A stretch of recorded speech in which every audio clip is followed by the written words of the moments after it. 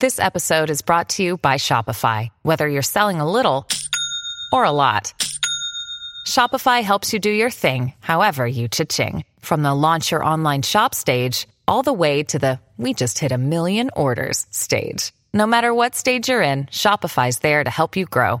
Sign up for a $1 per month trial period at shopify.com/special offer, all lowercase.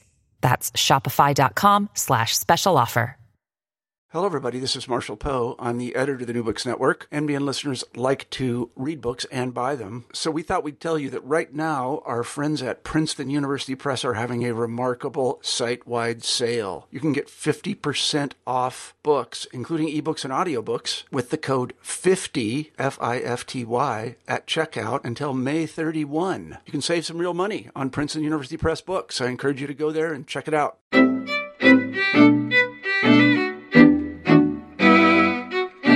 Hello, everybody, and welcome back to New Books in Jewish Studies. I'm Jason Schulman. We've got a great show for you today. My guest is Dr. Karen McGinnity, the founding director of the Love and Tradition Institute and a researcher at Brandeis University. Here to talk about her new book, Marrying Out: Jewish Men, Intermarriage, and Fatherhood, published in 2014 by Indiana University Press. Karen, welcome to New Books in Jewish Studies. Thanks so much. Glad to be here. Well, it's great to have you. So maybe tell us first, what is the Love and Tradition Institute? Excellent question.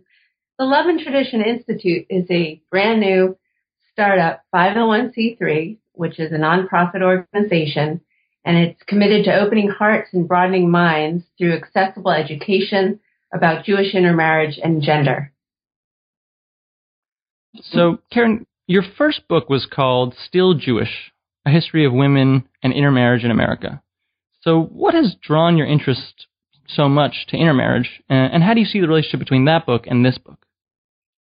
Well, my interest in intermarriage began at a very young age when I had a maternal aunt who married someone who wasn't Jewish. I was raised by two Jewish parents, and I observed things in her home and the way my cousins were raised that kind of planted the initial seed. And then throughout my life, both in terms of my parents who divorced and subsequently each remarried non-Jews and remained married to them, and my own intermarriage in 1992 all contributed to my personal curiosity. And then when I was in grad school looking for a dissertation topic, I thought, well, surely, this has been covered.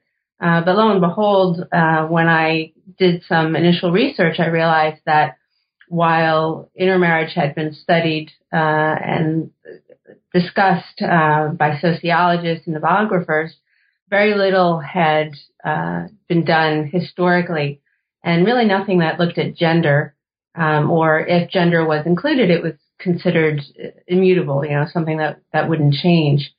And so that inspired me to write the first book, which then led to this book, because when I talked about Still Jewish: A History of Women and Intermarriage in America, people would ask me, well, what about my brother? What about my son? What about my nephew?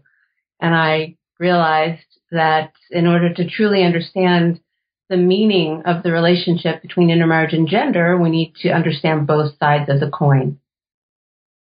Right. So I think one of the things you're saying is that gender history doesn't necessarily mean a history of women. Absolutely. It does not mean a history of women. The word gender, has a history of its own. It's also sometimes conflated with women. So when I tell people that I study gender, they think, oh, you study women. Well, no, actually, I study all genders, and I study the relationships between them, and I study the roles and attributes that are socially ascribed to them. So it's very important to understand that gender is not just about women. It's about everybody. And also not to conflate it with the term transgender, which means something altogether different. Right. So this book is about American Jewish men who intermarry. So when these American Jewish men intermarry, what happens according to sort of the common assumption? the common assumption, and this unfortunately has yet to fully be eliminated, are these sort of negative equations of intermarriage with assimilation and loss to the Jewish people. There's this idea that Jews who intermarry, whether female or male, frankly, don't care about their Jewish identities, that they do not want to be involved in the Jewish community or raise Jewish children. And what I found with regard to both women and men, but focusing on men, is that that's not, in fact, the case, that intermarried Jewish men do care very much about their Jewish identities, and that those identities are fluid and can change over the life course and over the course of their marriages. Right. So before we get into specifics, tell us what the research process was. What did you do to research the book? And tell us where you did it. Sure. Well, as a social scientist and someone who focuses on qualitative research, I needed to initially apply for institutional review board approval, and that is because I would be studying human subjects. And I put out a call for participants. At this point, I was at the University of Michigan's Frankel Center for Judaic Studies, where I was the inaugural Berman Postdoctoral Research Fellow in Contemporary American Jewish Life. And when I put out the call for participants, I tried to cast a wide net and to reach people who might not otherwise hear about the work. And people, colleagues, as well as friends, kind of warned me, well, it's going to be hard to find people who are willing to talk about their intermarriages, and there were all these gender assumptions thrown around about men not wanting to talk about their personal lives or not being the best communicators. And interestingly, the initial process really dismantled some of those assumptions and turned things on their head, in the sense that my inbox filled up, my voicemail filled up, and men were very interested in sharing their experiences and sharing their life stories with me. So that's how the process began. That's right. So you interviewed about 50 men in Ann Arbor, is that right? Yes. About location. Yes, actually, 41 men and 13 women. Right. So what can we sort of extrapolate from, a small college town to the larger American experience, and what should we sort of be careful about generalizing? Excellent question. Well, first of all, Ann Arbor is a place that is very, word I'm looking for. People, move in and out quite frequently. So it's not someplace where you'd find people that have, been born, bred, and lived there their entire lives, although there certainly are some folks like that. So because people come from all over the U.S. As well as abroad, there are a lot of different backgrounds represented in the sample of men. That said, it is a qualitative study, so it's not representative of all intermarried Jewish men and some of the women who married them.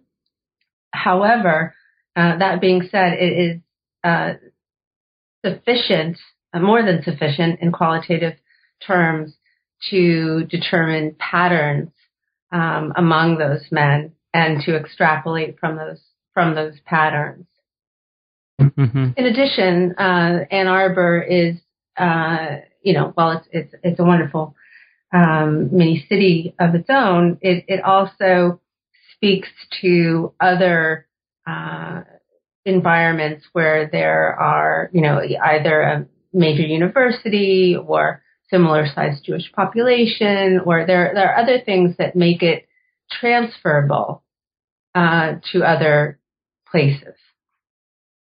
Right. So you spoke to sort of two cohorts, right? One is men born between the two world wars, and one was sort of the baby boomers. What were the differences? What were the similarities between the two cohorts?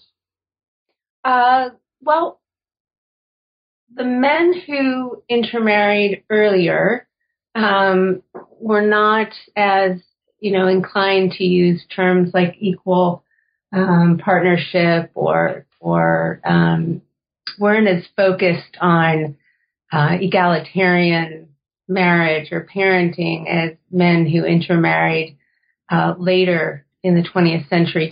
Just to be clear, the history itself is from 1945 to present. So I'm less focused on when the men were born than I am on the decades in which they intermarried, because that provides more of the backdrop in terms of the historical context in which their married lives played out. So I will say that for men who married earlier in the century, they were more apt to, want to, say, have their wives convert if possible prior to marriage, whereas men who intermarried later were less focused on their wives choosing to become Jewish like before the marriage. That was something that potentially happened afterwards, if it happened. Right. And did the two groups intermarry for the same reasons? Yes, in the sense that people, and these men in particular, intermarried because they fell in love with someone who didn't happen to be Jewish. But also, contrary to some popular myths about Schick's appeal or the so-called blonde bombshell that lures Jewish men away from their Jewish families and communities. One of the most significant patterns that I found was men intermarrying because of influences from their childhood experiences and relationships with their parents, not stereotypes about the other. That it was really based on their earlier lives that influenced the particular kinds of women that they married and how their intermarried lives evolved. So a major argument in the book is, I think, that it's harder to be an intermarried Jewish man than an intermarried Jewish woman, right? Why is that? Yes. Oh, gosh, I am delighted that not only did you read the book, but you captured that crucial piece of it. Yes, that is in large part because intermarried Jewish men have these dual pressures on them. One is to be the primary breadwinner, to be the prototypical American male who's earning and who's really succeeding professionally, and at the same time to be someone who is a match, someone who is a good person, a person of integrity, and someone who's involved with their family. And that is within the larger American context that puts pressure on men in ways that women don't experience. So that's part of it. The other part of it is that there's a lack of consensus with regard to Jewish identity between the branches of Judaism. And that lack of consensus means that some children of intermarried Jewish men are considered Jewish and some children are not, depending on which community or which synagogue an intermarried Jewish man might want to affiliate with. So the issue of patrilineal descent is one that makes it significantly harder for intermarried Jewish men, combined with this pressure on them to be professionally successful and major breadwinners. Right. See, I was thinking this is sort of a, uniquely American phenomenon because of all the, individual choice and the ability to cross boundaries and, sort of marry whoever you want. But it also seems sort of a very American economic type of situation where, the book kind of gave me the Jewish version of some of the things that you read, Anne Marie Slaughter, Deborah Spar, Hannah Rose, and all these things about, how the family is impacted by sort of the economic structure. So is there sort of a Jewish experience to that?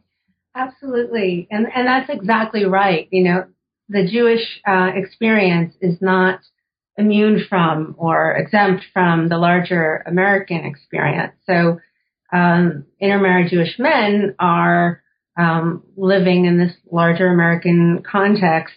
And the Jewish twist, I'd say, is that they're experiencing the pressure on the one hand to prove themselves as American men, at the same time that they're trying to figure out what does it mean to be a Jewish father? What does it mean to be a Jewish husband? And there's a kind of Jewish masculine mystique that identify, which unlike Betty Friedan's feminine mystique, which has to do with overeducated and underutilized female minds. In this case, intermarried Jewish men are really torn between the two things that are expected of them as both American men and of Jewish men who, have this wonderful reputation as great husbands, and yet,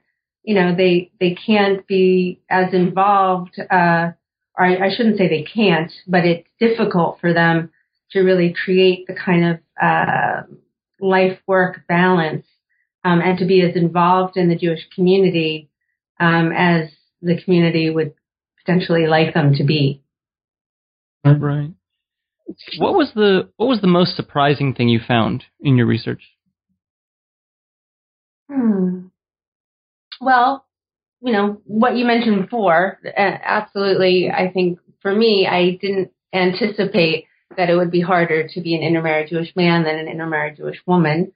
So that was certainly a significant surprise. But also, I think what I discovered that surprised and really concerned me was the pain and the anger that many men feel.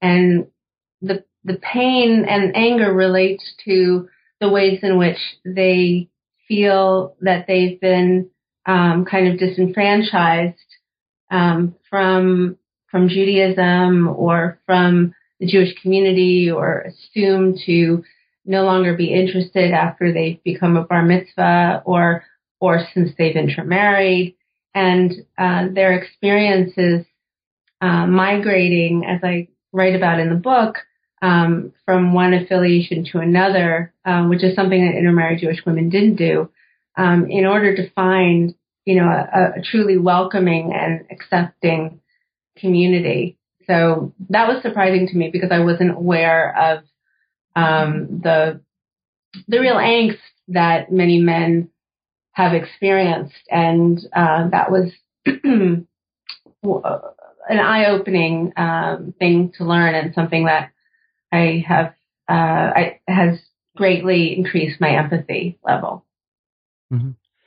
I want to talk briefly about each of the chapters, but before we do, I just want to ask you, what have been the reactions to the book from the Jewish community or the Jewish communities, if you prefer that? And what do you think that says about sort of the pulse on where the community is on this topic? Well, reviews have been positive. That's always good. Yeah, that's always good. Yes, one always hopes for that. So that says something. And I certainly receive and welcome invitations to speak about my work. And that says something as well. And I've had a number of experiences where the talk that I've given and the following discussion that I've facilitated has been, the first program on the topic of intermarriage that the shul has done, or they haven't done anything in a while, or kind of broaching the topic and then hoping that it'll lead the way for further discussions. But as far as the pulse is concerned, there's an irony, because on the one hand, intermarriage is pervasive. It is a reality. And yet, on the other, there's still a hesitancy to discuss it, in public, as if one might catch it, or it's otherwise still something that one needs to or should avoid in some way, which is ridiculous, because there's no avoiding it. It exists. And I think that impression, unfortunately, is one that intermarried couples and families sense, and if nothing else, it serves to alienate them rather than draw them closer to the Jewish community. So I think, there are differences also, and this is very important to point out, among the various communities, plural, but also the organized Jewish community in terms of the various denominations or branches of Judaism, with the Reform movement and Reconstructionist movements making rather grand strides, and the conservative movement having a productive Keruv component to it, but still, there being a lot of work to be done in terms of increasing the comfort level of folks who might want to be members of conservative synagogues, but the message isn't out yet that they'd be truly welcome there, and frankly that their children may or may not be considered Jewish. Right. The first two chapters kind of go together. The first one is called Professional Men, and the second one is called Sex and Money. What does fatherhood sort of change for these intermarried men?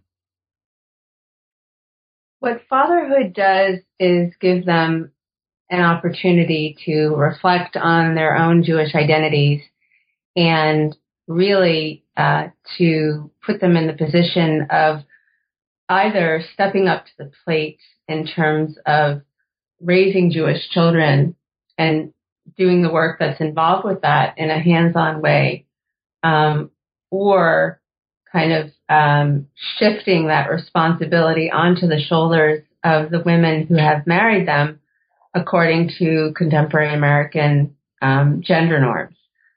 So it certainly influences them in the sense that it accentuates their Jewish identities, because for many, they've been adamant about raising Jewish children and made that very clear, oftentimes prior to actually getting married. But now is when the rubber hits the road in terms of, well, who's going to do it? And it's an opportunity for intermarried Jewish men to learn alongside their children, but that requires a certain time investment and comfort level in doing that. And that's difficult when American men have this pressure on them to know everything, and to be literate, to be competent, and not to stop to ask for directions. Right. In chapter 3, you interview the wives of these Jewish men, and I think you say originally you hadn't planned to do that. So what made you decide to do that, and what do you think you gained from it? I didn't initially plan to interview any of the men's wives, because I was focused on Jewish men, and I thought it didn't occur to me, quite frankly. And in part, it didn't occur to me because when I interviewed intermarried Jewish women for my first book, Still Jewish, none of the women suggested talking to their husbands. And I'll share just one little piece of a conversation. When I would ask about the husbands' backgrounds, I remember one woman saying to me, "Oh, he's an engineer." That was the explanation about his religious and cultural background, that he was an engineer. And that was pretty much it. Whereas when I interviewed intermarried Jewish men, over and over again, they would say, "You have to talk to my wife. You have to talk to my wife." And I realized that their wives were such an integral part of the men's stories, and in large part because they were shouldering much of the domestic and childcare responsibilities that men were not or could not, based on their work schedules, and based on the disproportionate amount of labor that women do relative to men in the domestic realm. And therefore, I realized that I really had to talk to their wives, and I gained a tremendous amount from speaking with them, because in some ways it validated what the men had previously told me about their own intermarriage experiences. But it also, most importantly, provided insights into intermarriage from the perspective of the so-called other, and why these women marry Jewish men. Not just why Jews marry people who aren't Jewish, but why do people who aren't born and raised Jewish marry someone Jewish.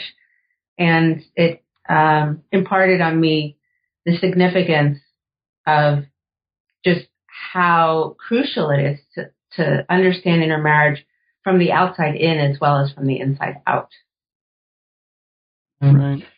So Chapter 4 looks at intermarried Jewish celebrities and popular culture depictions of intermarriage. How does that chapter help us put the other three chapters in context? Well, intermarriage is a hot topic for Hollywood as much as it is for the organized Jewish community. And by that I mean it has appeared on stage and the silver screen from the beginning of sound movies and before that. And what it does is, by understanding the ways in which intermarriage has been portrayed, it gives us a chance to look at how those portrayals, those representations, both reflect intermarriage reality and reinforce stereotypes. So the pairing, for example, of Jewish men with the so-called shiksa, or with the blonde woman. Think of Paul Newman and his co-star in the film Exodus. I mean, it's rampant, and at the same time, which is very interesting, the representation shifted from focusing initially on intermarried Jewish women to intermarried Jewish men, so much so that intermarried Jewish women were really eclipsed by intermarried Jewish men, and that contributed to the common assumption that Jewish men intermarry more than intermarried Jewish women, which today we know is no longer accurate. That the genders intermarry in roughly the same, at the same rate within the same age bracket. So it's very important to understand the ways in which images, influence our understanding of something, and the ways in which fiction, is fiction, and to differentiate fact from fiction. Well, Karen, we've taken up a lot of your time, so any parting thoughts you'd like to share, and what are you working on next? Well, my parting thought, I'd say, is the essential work that needs to be done in terms of educating fathers about the value of their Jewish identity building inside the home, and really emboldening them as involved parents, and kind of leveling the Jewish parenting field to enable intermarried Jews of any gender to effectively raise Jewish children. And the reason that this is so important is because, as studies have shown, both by my colleagues at Brandeis and elsewhere, millennial children of intermarriage are less likely to be raised as Jewish with intermarried Jewish fathers than they are with intermarried Jewish mothers. And therefore, in order to ensure that everyone has the opportunity to raise Jewish children and to be raised Jewish, we really need to make Jewish parenting egalitarian. And that is what I'm working on next. That is one of the core goals of the Love and Tradition Institute. Great. Karen, I want to thank you for being on the show today. The book is Marrying Out: Jewish Men, Intermarriage, and Fatherhood, published in 2014 by Indiana University Press. The author is Karen McGinnity. Thank you for listening, and we'll see you next time.